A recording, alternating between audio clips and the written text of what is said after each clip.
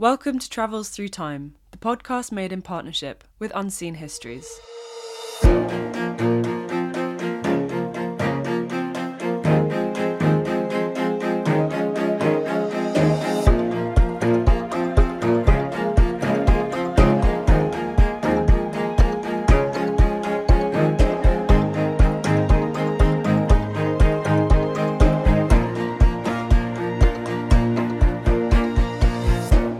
Hello, I'm Artemis, and in our first episode of the new year, we're travelling back exactly 100 years ago.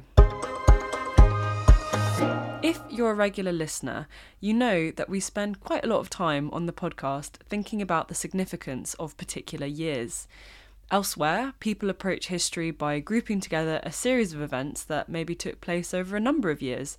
But on the podcast, we like to deep dive into a particular moment or an intriguing vignette and see what it can teach us about the spirit of the time. That's exactly what my guest today, Nick Renneson, has done in his new book, 1922 Scenes from a Turbulent Year, in which he works his way through this extraordinary year in world history month by month, whether it's sat around the table with James Joyce on the evening of the publication of Ulysses, or in the courtroom where Mahatma Gandhi was being tried for sedition. But to find out what three particular scenes from 1922 Nick wanted to travel through time to, I spoke to him over the weekend. Well, Nick, thank you so much for joining us today on Travels Through Time. It's such a pleasure to have you on for our first episode of 2022. My pleasure to be here. So you make the argument in your book 1922, which was 100 years ago this year. The events of this year were unusually significant in shaping the world we live in today. When did you first realise this, and why did you want to write this book? Well, why pick 1922? Yeah, well, I thought originally it would be interesting to look at a particular year from the perspective of 100 years later, and in one instance to see what parallels there were with the present, and also to note the ways in which the past was, as L.P. Hartley famously said, the past is a foreign country and they do things differently there. And it's easy when you start looking back at 1922 to see parallels. I mean, the biggest, of course, is that in 1922, people were emerging from a global pandemic in the same way as we hope we are. They were emerging from the flu epidemic, which had lasted from the final year of the First World War for several years afterwards, until 1922, when there were hopes that it was finally coming to an end. And unlike us, they had no vaccines, and as many as 50 million people, in some estimates worldwide, had died. So there are definite parallels with 1922. And our present day, but there also were a lot of ways in which things were very different, and you see things, or I saw things as I was doing my research, which made me think, my goodness, the past really is a foreign country. But also, I mean, I wanted to do for 1922, originally I wanted to do 1922 or look at 1922 because I was interested in the literary history, and that it was a year of kind of peak modernism in English literature. And then I moved on to look at the wider aspects of it, and I just came to the conclusion that it was a very pivotal year in 20th century history, and the map of the world altered in 1922. Empires came to an end. The Ottoman Empire, which had lasted 600 years, came to an end when its last sultan was forced into exile. New nations arose, which were going to shape the future of the 20th century. The USSR was officially founded by a treaty signed at the very end of 1922. New regimes with ominous signs for the future came into power. Mussolini was appointed Prime Minister of Italy. The first fascist state came into being. New mass media were gaining influence. The cinema, the radio, BBC was created in October. And in all the arts, traditional forms were proving inadequate, and writers, musicians, and painters were seeking different means of expressing themselves. The more I researched, the more I realised that it was a year of great ferment and turbulence, and I found that interesting. And I thought, through a series of brief pieces arranged by month, you might be able to give us some sense of what the world was like to live in 100 years ago. Mm. And I wanted to talk to you a bit about how you've arranged it, like you say, month by month, because it really reminded me of almost like a kind of annal, like, you know, these medieval. I had to study them when I was at university. These medieval annals of like events, that all of the significant events of a year. Why did you want to organise the book in that way rather than say thematically? Well, originally I wasn't going to do it month by month. Originally, I was intending to do it thematically and link together things that happened at different times of the year by theme. But as I worked on it, I just found it more and more likely that the best way of organising the material I had was to do it in the way I did it, which is each month has a series of vignettes, which, hopefully gives some sense of as I say, what it was like to be around in 1922 and the news that was happening and the events, social, political, cultural, that were happening. And also I read a terrific book by Kevin Jackson called Constellation of Genius, which is specifically about the arts of 1922. And that was arranged almost day to day, actually. It goes through from January the 1st to December the 31st. And I just thought that worked so well that, and I was struggling to find a way to make it make sense thematically. So I altered my approach and decided that I would do it by month. And hopefully it worked out well. Or you've spoken a bit about the comparisons that could be made between 1922 and 2000 or 2022. And I was wondering if, while you were researching for the book, were there any kind of lessons that emerged where you thought that's something that could be useful for us to know and how we deal with our problems today? There are parallels in a way, and it may be that just as the 1920s was the roaring 20s and the jazz age and what have you, then maybe the 2020s will equally play out in that kind of a way, that people will be seeking entertainment and it will be a rather lively decade. But it was such a different time. They didn't have vaccines and they didn't have the medical advances that we have today, and therefore events played out in a very different way.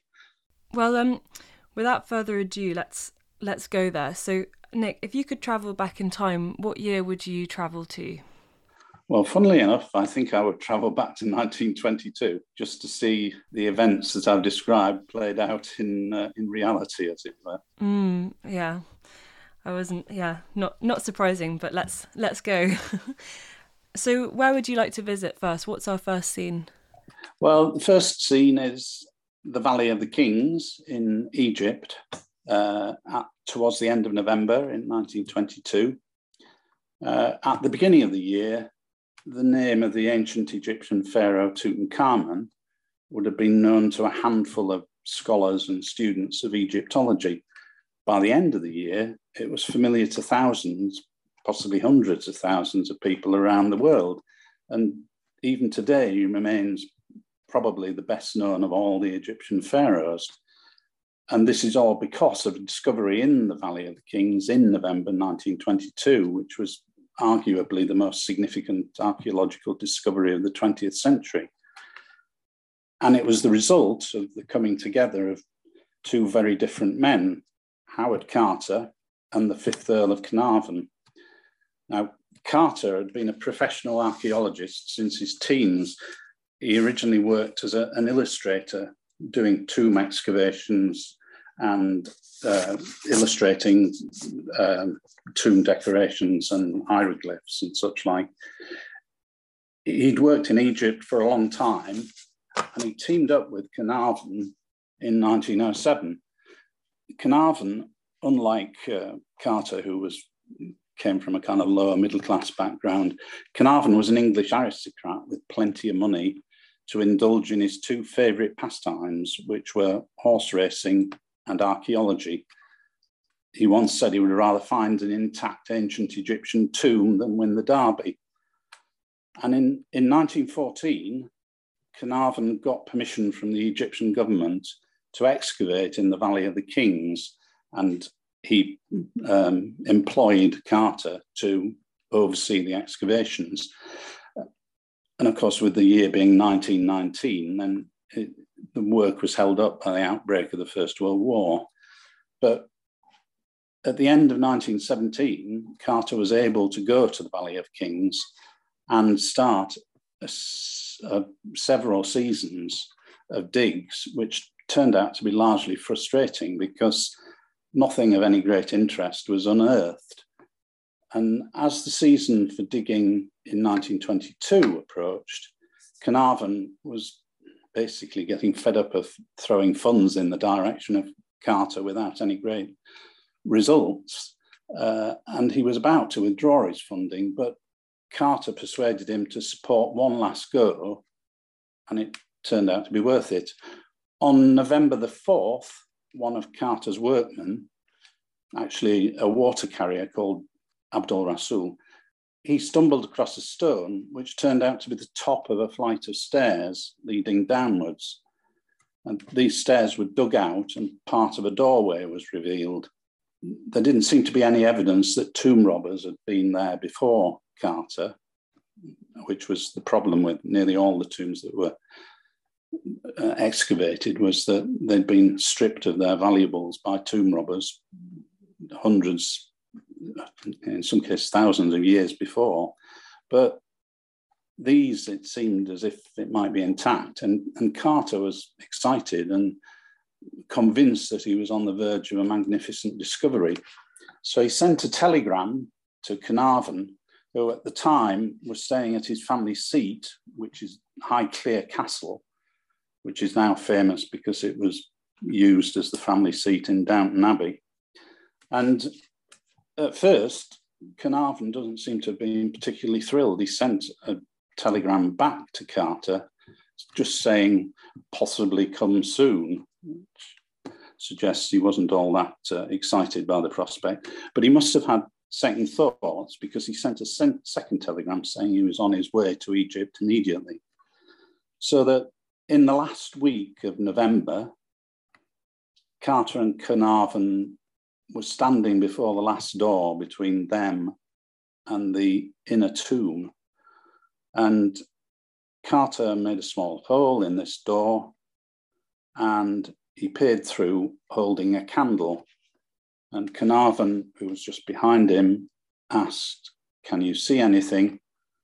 And Carter, according to the book that he later published, replied, "Yes, wonderful things."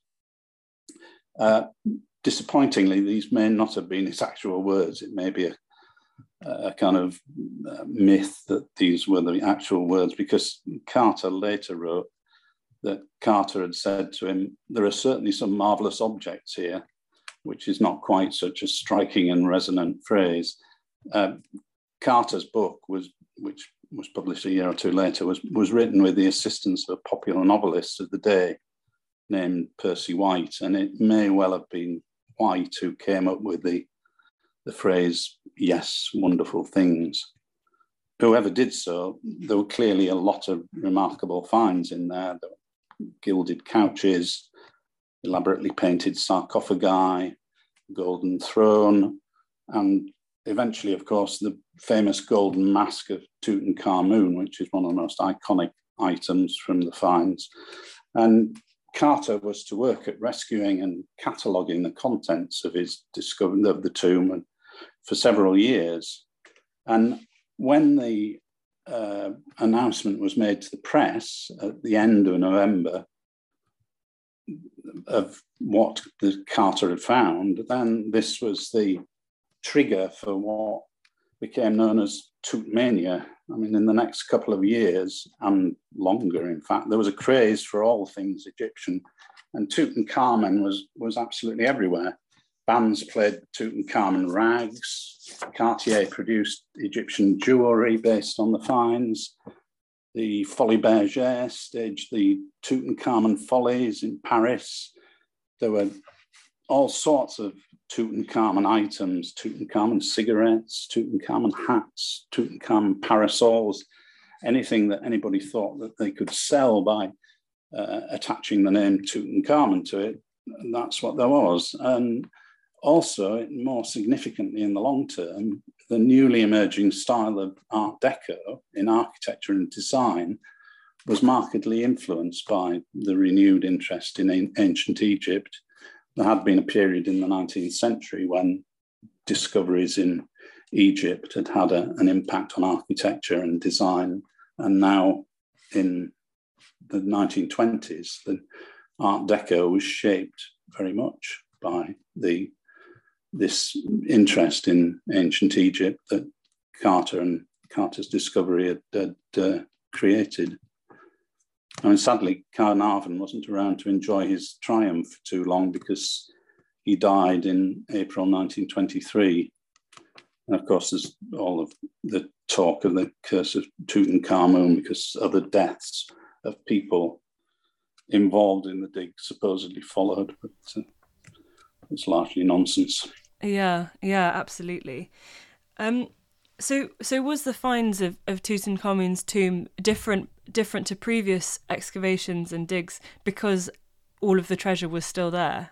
Yes, that was the significant thing, was that previous digs had found tombs which had largely been robbed of the treasures by grave robbers, tomb robbers many years before. But in this instance, it was, although there were signs in that tomb robbers had been into Tutankhamun's tomb, they hadn't actually broken through to the main inner tomb, so that the treasures that had been put in there were preserved.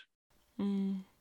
So in that sense, Carter and his colleagues were the first people in thousands and thousands of years to see inside that tomb. Yes, they were. Yeah. Yeah, which is an extraordinary thought. I was wondering if we could speak a bit about how this moment relates to what was happening between Britain and Egypt in 1922 otherwise. Because earlier in the year, Britain had sort of given Egypt their independence. That's correct? Well, yes. I mean, in theory, England or Britain had never officially, or Egypt had never been officially part of the of British rule, but it was in effect. I mean, they'd established a protectorate over Egypt as far back as 1882. And as I say, although it was not formally part of the British Empire, it was in effect under British rule. And the most powerful man in Egypt for more than 20 years had been Evelyn Baring, who was the British Consul General in Egypt. Baring had died during the First World War, in fact, 1917. But there were growing demands for Egyptian independence. These were spearheaded by a leader called Saad Zaghloul, and there had been demonstrations in 1919 which were fairly brutally suppressed, and protesters had been killed. But the government did realise that the British government did realise that they needed to give some kind of independence to Egypt, and some kind of solution was necessary. And Viscount Allenby, who was the Special High Commissioner in Egypt, came up with a set of proposals to reach a compromise. And in February 1922, in other words, 8 or 9 months before Carter's discovery, the government in London had accepted Allenby's proposal, and Egypt was granted a kind of nominal independence. The British issued the Unilateral Declaration of Egyptian Independence, in which it said that the protectorate was terminated and Egypt was declared to be an independent sovereign state. So yes, this came at a time when the relationship between the British and the Egyptians was in a transitional period, shall we say. There were difficult circumstances in difficult discussions and debates in Egypt at the time.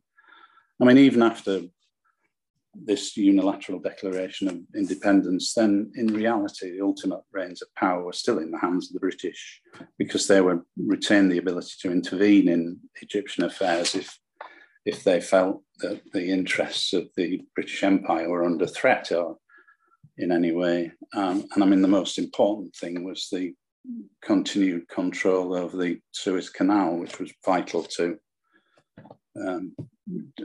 trade in the empire and communications and passage to India and what have you. I guess I was interested to ask you about it, because I was wondering how it was received by Egyptians to have two British men find this amazing treasure. Do you know how it was received by? I don't know for certain, but I would imagine it was with those Egyptians who wanted independence, and proper independence rather than a nominal independence. Then there was probably a certain amount of resentment about the fact that Britons were coming in and digging up the nation's treasures. But I doubt if it was high on their list of priorities, because their political priorities were more important at the time than their cultural priorities. Yes, I just was interested to kind of talk a bit about that political side to the archaeological digs that were happening in Egypt. When I was researching for this interview, I was reading a really interesting piece by Christina Riggs, who's a historian at Durham, I think, actually. She was writing about how she felt like this idea of the West going and discovering parts of the so-called Orient was a myth to meet the needs of an empire which endures as empires fell, which I thought was quite an interesting. It seemed to me that those two things were connected, that this was you just talk in the book about how Britain's empire is both at its height in 1922, but it's also about to fall. There are all sorts of signs that it's not going to last forever, shall we say. And I can see how, as I say, it would be a matter of resentment that for Egyptians, but I think these issues, cultural issues, have perhaps come more to the fore in recent years than at the time, because their political priorities were more important to them. And I think some of the material that was dug up by Western archaeologists did end up in the museums in Cairo. So it wasn't all, exported to Europe, as it were. But no, it would have been a cause of resentment. Well, a fantastic discovery either way. And like I say, I love the idea of us standing there in that tomb. Flickering on the golden objects inside. Yes, it is quite a scene to imagine. So that leads us on really nicely to our second scene. Where would you like to go next in 1922? Well, I'd go to Berlin on the morning of the 24th of June at about 10 in the morning. And at that time, a 6-seater car is parked in a side street off the Königsallee in Berlin's Grunewald, and its occupants are waiting for the country's foreign minister, Walter Rathenau, to pass by on his way to work in the centre of the city. And when Rathenau's open-top car drove past the end of the side street, the 6-seater pulled out into the Königsallee and followed it. The 6-seater then accelerated, overtook the foreign minister's vehicle, and as it did so, according to an eyewitness, a man leaned out of the window, holding a long pistol, the butt of which was resting in his armpit, and opened fire. A grenade was then thrown into Rathenau's car and exploded, although it did surprisingly little damage. However, Rathenau had been hit by 5 bullets. A nurse who happened to be passing by went to his assistance. He was still alive at that point, but he was, in her words, bleeding hard. his chauffeur, rather curiously in a way, drove to the nearest police station, which was only about 30 or 40 yards away, with Rathenau bleeding in the back of the car to report the attack. He then turned the car around and they returned to Rathenau's house. The injured man was then carried into his study and a doctor was called. But by the time the doctor arrived, the politician was dead. Meanwhile, the assassin's car had broken down only a few hundred yards from the scene, from where they'd attacked Rathenau's car. The assassins all jumped out, threw their guns over a garden wall and pretended to be just ordinary motorists peering into their engine, which had malfunctioned. And as they were doing so, the police in pursuit, rather in sort of almost Keystone Cop style, drove past them so that they had the chance to catch them almost immediately, but failed to do so because they didn't realize that these people peering into the innards of their car were actually the assassins. Now, the assassin's victim, Walter Rathenau, was obviously a remarkable man. He seems to have impressed nearly everybody who met him with his intelligence and his insight. He was the son of a very wealthy businessman who'd had the foresight at the end of the 19th century to buy the European patents of the light bulb, which Thomas Edison had just invented. And therefore, Rathenau Sr. had made a fortune from it. Rathenau Jr., Walter, studied science at university, and then he followed in his father's footsteps as chairman of the family firm. But unusually for a millionaire businessman, he was also skeptical of the long-term benefits of capitalism. And as he grew older, he only moved further to the left in his politics. He was one of the founders of the German Democratic Party in 1918, and he joined the government in 1921, first as Minister of Reconstruction in the aftermath of the war, and then as Foreign Minister. Allegedly, after he accepted the Foreign Minister's job, his mother, who was desperately concerned that politicians in Weimar Germany were in danger in such turbulent times, said to him, "Walter, why have you done this to me?" And he replied, "I had to, Mama, because they couldn't find anyone else." But Rathenau's gifts and his intelligence soon made him the most significant figure in the government of the day, which was headed by a gentleman called Wirth, Joseph Wirth. But Rathenau, as a Jew and a millionaire and a man with progressive ideas, he was also a very obvious and potential target for right-wing anti-Semitic terrorists. And in Weimar Germany, there were plenty of those. So conspirators were soon plotting to kill him. And at the heart of the conspiracy were two men, Erwin Kern and Hermann Fischer. Both of them had fought in the war. Both of them had been unwilling to accept the fact of Germany's defeat and had blamed politicians. They were both subscribed to the so-called Dolchstoßlegende, the idea that the military had been stabbed in the back by treacherous and often Jewish politicians. Both were members of the right-wing paramilitary groups known as the Freikorps. So after the assassination, after the killing in the Königsallee, Kern and Fischer needed to get out of Berlin. It was Kern who'd fired the shots which had actually killed Rathenau. And their first idea was to head for a port on the Baltic and take a ship for Sweden. But this proved impossible because by that time, word of the assassination was out. It was difficult to find a ship, and the ports were being monitored, as it were. So they were forced to adopt a less high-tech option of bicycles, and they ended up pedaling furiously southwards through the forests of northern Germany.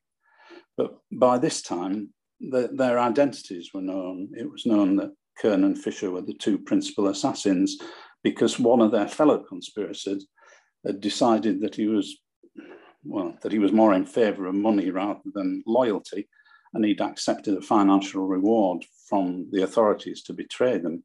So Kern and Fisher eventually took refuge, abandoned their bicycles. They took refuge in a deserted castle near the town of Naumburg.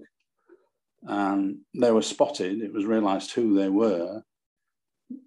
Images of them had appeared in the press. Armed police arrived.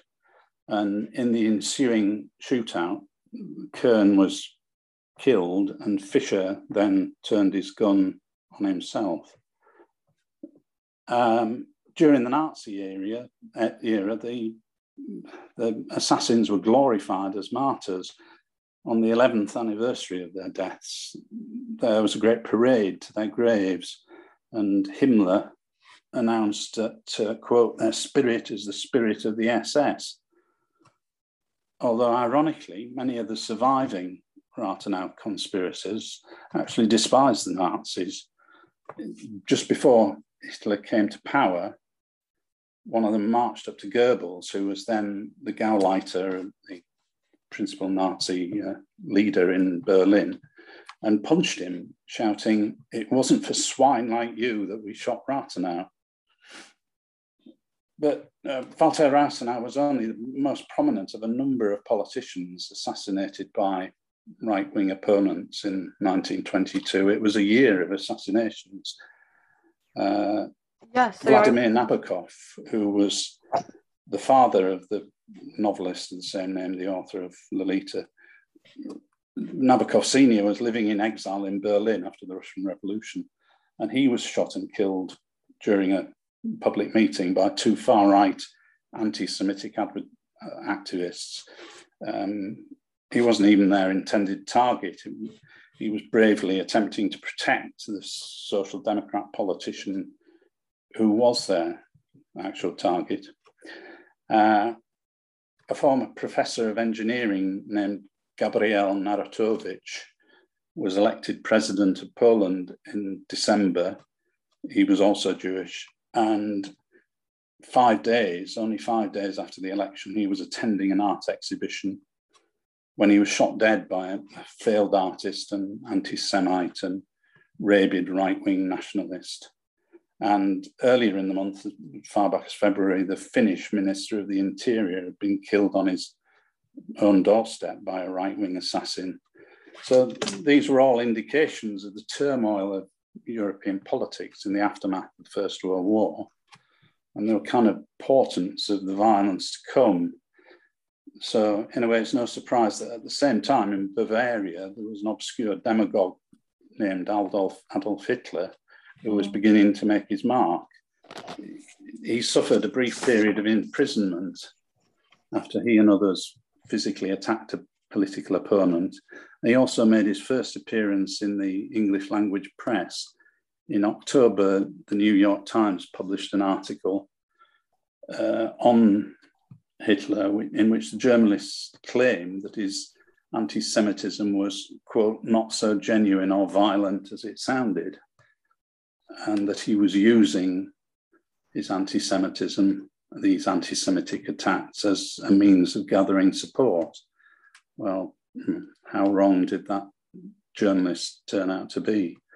So as I say, it was a year of assassinations, and a very large number of them were anti-Semitic right-wing nationalists who were perpetrating them.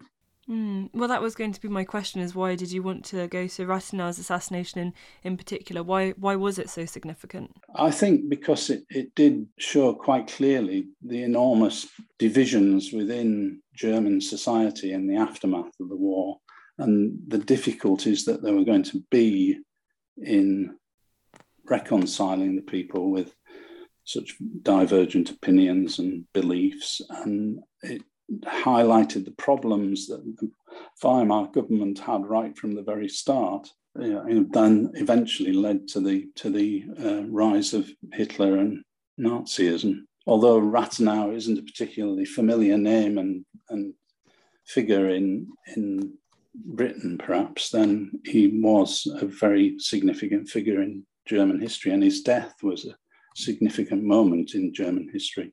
Yeah, and in the book you describe very vividly about how the news of his assassination spread throughout Berlin, and workers put down their tools to come out and mourn and protest it. There were significant, almost immediately, in fact, as soon as the assassination had taken place. That I think the assassins probably thought that there would be some outpouring of admiration for what they'd done, but I mean, that was absolutely not the case. That as news of Rathenau's murder percolated through the city, then the killing was seen not just as a personal tragedy, but as a threat to the Weimar regime. And hundreds of thousands of workers downed tools to rally support and condemn the assassins. So instead of being the heroes that they imagined, they became fugitives pursued through northern Germany and eventually surrounded and killed. And you also talk about, I was kind of desperate to ask you about this because you also describe how news of the plot to assassinate him had reached the government before it happened, and the Chancellor has a conversation with Rathenau where he informs him of it, and he says, "I think you should have greater police protection." But you write about it very vividly, how he kind of stares into the distance and then refuses. Yes, Joseph Wirth, who was the head of the government, he had received word of a plot. He hadn't, I think it was a sort of vague word rather than a specific details of plot, but he did approach Rathenau to tell him of the danger. And according to Wirth, then Rathenau stood silent for a long time, and he seemed to be gazing on some distant land, as Wirth put it. And he eventually said, "Dear friend, it is nothing. Who would do me any harm?" Which, he must have known was wrong, that there were plenty of people out there who would do him harm. So it shows a courage and a determination to stick to what he thought was his duty in government. Yeah, and like you've said, it's certainly it's interesting how it kind of suggests what the violence that's to come later in the 20th century. Hello, it's Artemis. For some time, we've been working with the visual historian Jordan Lloyd, and we've been telling you about his fascinating colorization work. Well, recently, Jordan has launched his new project. It's a website called Unseen Histories, which showcases a broad range of fascinating historical material. You can read feature-length pieces there about female fashion in the Victorian era, or beautifully illustrated extracts from books like Susan Denham-Wade's A History of Seeing. For those of you who have enjoyed Jordan's colorization work in the past, there's a full range of remastered photographs from the archives of the Library of Congress. It's history for our times. Do have a look for yourself at unseenhistories.com. Nick, would you like to tell us where we're going for our third and final scene in 1922? We're going back in time, I think.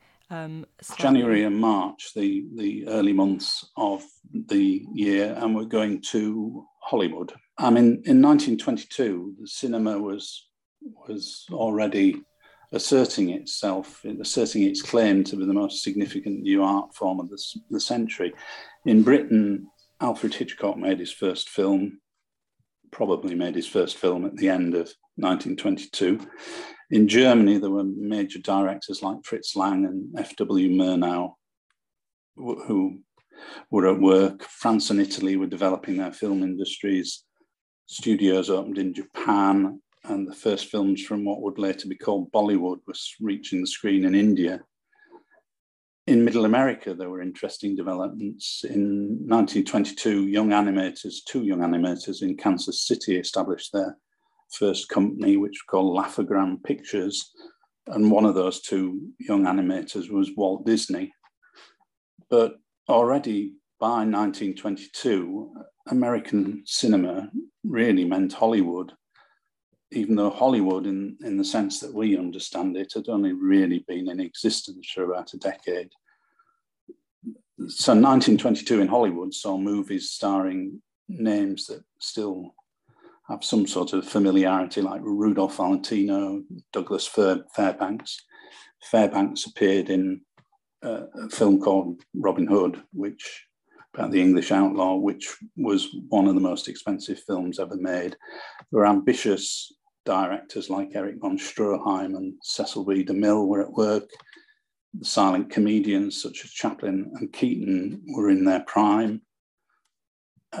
So Hollywood was buzzing at the time, but the Hollywood film industry was also beginning to be seen as a hotbed of decadence and sin, filled with drink and drugs and illicit sex. And I'm sure in many ways it was exactly that. There was a lot of boozing, a lot of drug taking, a lot of beautiful young people jumping into bed with one another. But much of the more potentially shocking behaviour was being kept under wraps by the studios, that the studios controlled what went out to the press. But in 1922, Hollywood was struck by two major scandals. One of them was a murder. In February, the director, William Desmond Taylor, was killed. His body was found in his bungalow in Los Angeles. And there was this strange scene where a crowd gathered and a doctor came forward, or a man who claimed to be a doctor came forward, examined the body and said that Taylor had died of a stomach hemorrhage. And this chap's medical credentials were almost immediately called into question, because at that point the body was discovered. It was discovered that Taylor had actually been shot in the back, and this supposed doctor had disappeared. That's a strange part of the story which has never been explained, along with a number of other things in the story which have never been explained properly. But the suspects included, well, most sensationally, they included a former child star, Mary Miles Minter, who was rumoured to have possibly had an affair with Taylor, and her mother, who was also possibly having an affair with Taylor. And the last person to see him alive was Mabel Normand, who was a big name in those days. She was Charlie Chaplin's co-star in many of his early movies. So it was a big scandal in February, and Taylor's killer was never found. But the second story, which shed light on the seedier side of Hollywood life, involved Roscoe Arbuckle, known as Fatty Arbuckle. He was a popular and very much loved comedian. And in the previous year, 1921, Arbuckle and friends had thrown a party. It hadn't been in Hollywood, it hadn't even been in Los Angeles. It was in a private suite at the St. Francis Hotel in San Francisco, that quite often Hollywood figures, to escape any kind of publicity, would drive up to San Francisco to I say, avoid the cameras and the press.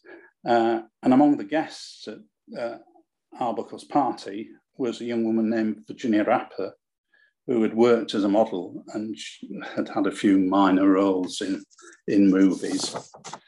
And there were conflicting reports immediately about what happened to Rapper there at the St. Francis Hotel. It's difficult to pick out the certainties from the story, but as booze flowed, she certainly became ill and distressed. And a hotel doctor was called, who decided she was suffering from nothing more than severe intoxication. But he proved badly wrong, because 2 days after the party, by which time Arbuckle and his pals had all gone back to Los Angeles, Rapper was admitted to hospital and she died there from a ruptured bladder and peritonitis. And then, according to a friend who'd also been at the party, a woman called Maud Delmont, Rapper had been the victim of an appalling sexual assault by Arbuckle, who had pulled her into a bedroom and locked the door. And Delmont had hammered at the door, and eventually Arbuckle had opened it, and Delmont had found her friend lying moaning and in terrible pain. Now, Arbuckle immediately denied this. He said he'd drunk with Rapper, but he'd never been alone with her, and he'd certainly not assaulted her, and others could confirm that he'd never been alone with her. He knew she'd been taken ill, but like the doctor, he'd assumed it was the result of too much alcohol. Now, when Delmont's story appeared, the tabloid press went to town on it, hinting and more than hinting at ever more lurid examples of sexual depravity. Arbuckle returned voluntarily to San Francisco to face trial in November 1921 on a charge of manslaughter. He was accused of causing Rapper's death by rupturing her bladder during a sexual assault. At that first trial in November 1921, the jury divided 10-2 in favour of acquittal, but it needed to be unanimous and a mistrial was declared.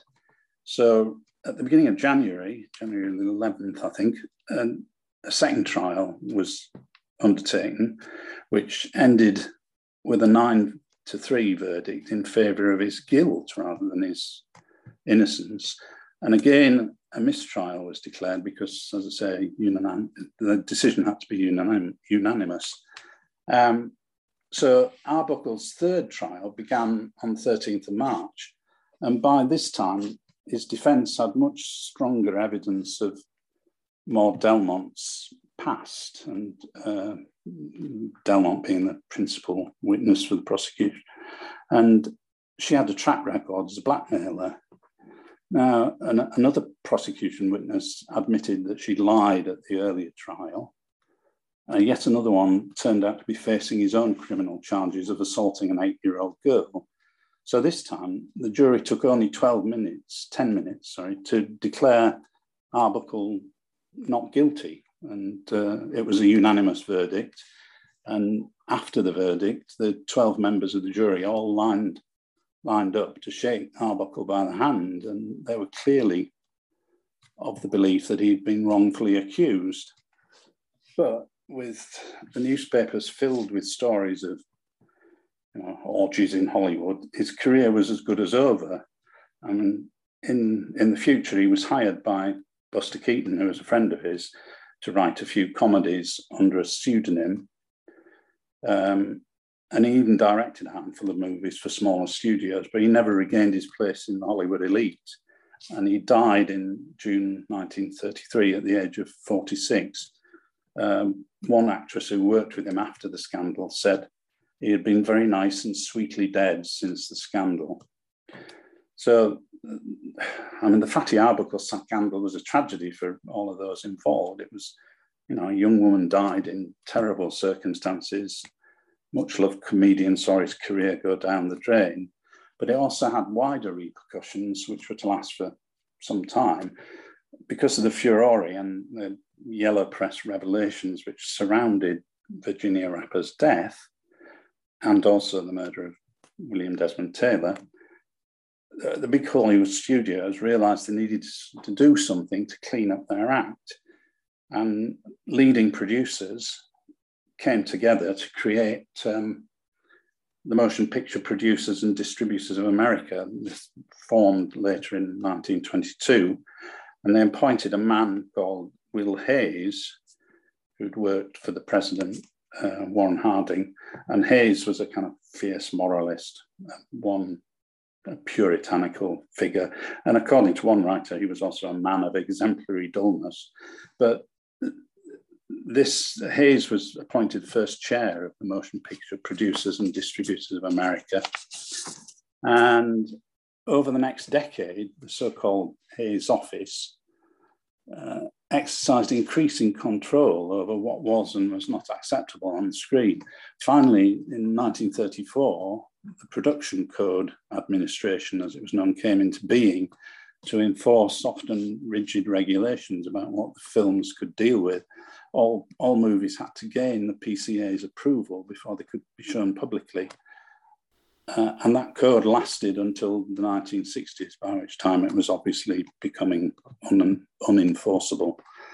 So those two scandals in 1922 affected the way in which films were made for the next 40 years. And I was interested to know to what extent they affected not just what films were being made, but did they have any effect on actually changing the culture in Hollywood?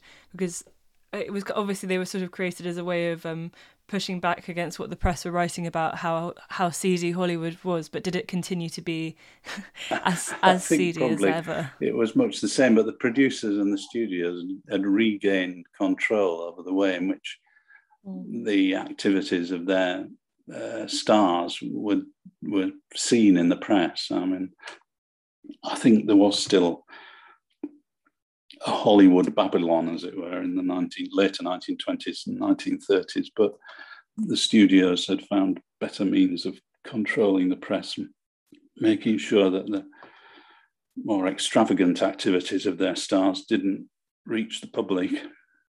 And I was wondering whether the real reason for Virginia's death ever explained or ever came to light. If it was decided that it wasn't Fatty Arbuckle, then what had happened to her on that I don't night? think it ever was, in the same way that lots of opinions, obviously, and lots of books have been published arguing one thing or another, but I don't think there's a definitive explanation of the events.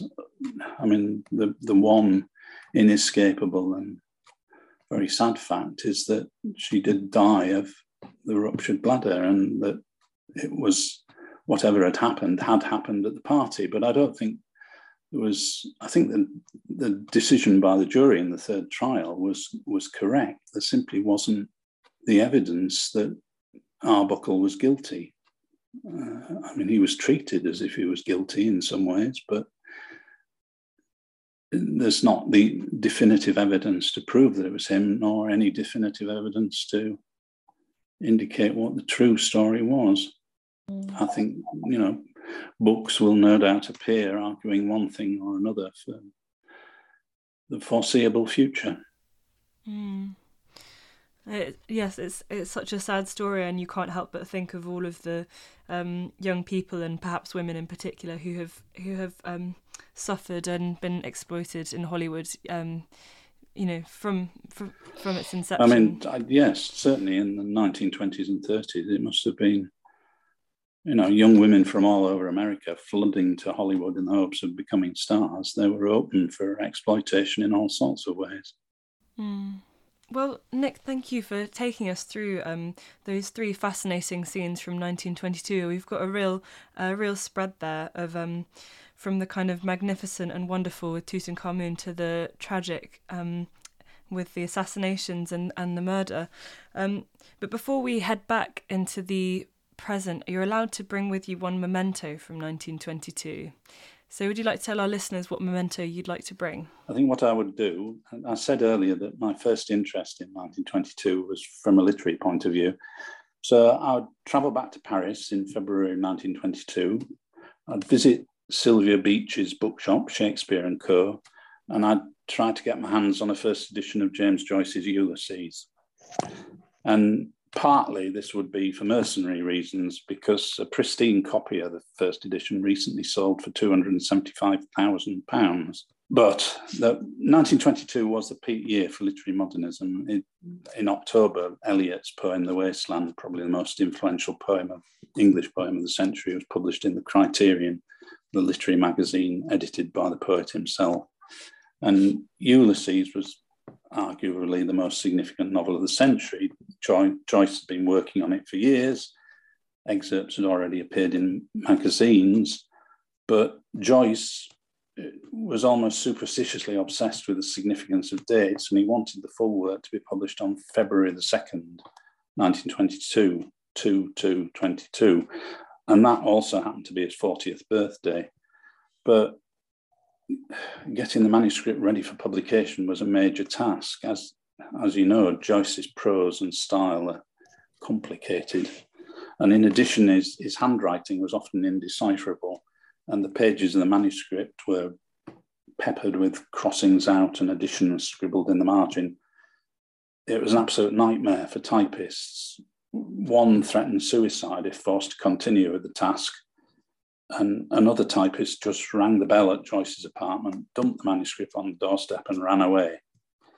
But eventually it was published by Sylvia Beach, the owner of the bookshop Shakespeare & Co., in an edition of 1,000 copies, and Joyce was able to celebrate both his birthday and the publication day with a dinner for friends in his favoured Parisian restaurant. Even then, there were only 2 copies in the French capital, one in the window of Sylvia Beach's bookshop and one under Joyce's chair in the restaurant. The other 998 were still all in the printers, at the printers in Dijon. And I mean, when the book reached a slightly wider readership later in the year, many people were outraged by it. One critic wrote that it was the work of, quote, a perverted lunatic who's made a specialty of the literature of the latrine. And Virginia Woolf, who might have been expected to be a bit more sympathetic to it, famously described it as the work of a queasy undergraduate scratching his pimples. Not entirely sure what that means. But there were also those who appreciated its genius, although it was difficult to get hold of for many years because it was banned in Britain and the USA because of alleged obscenity.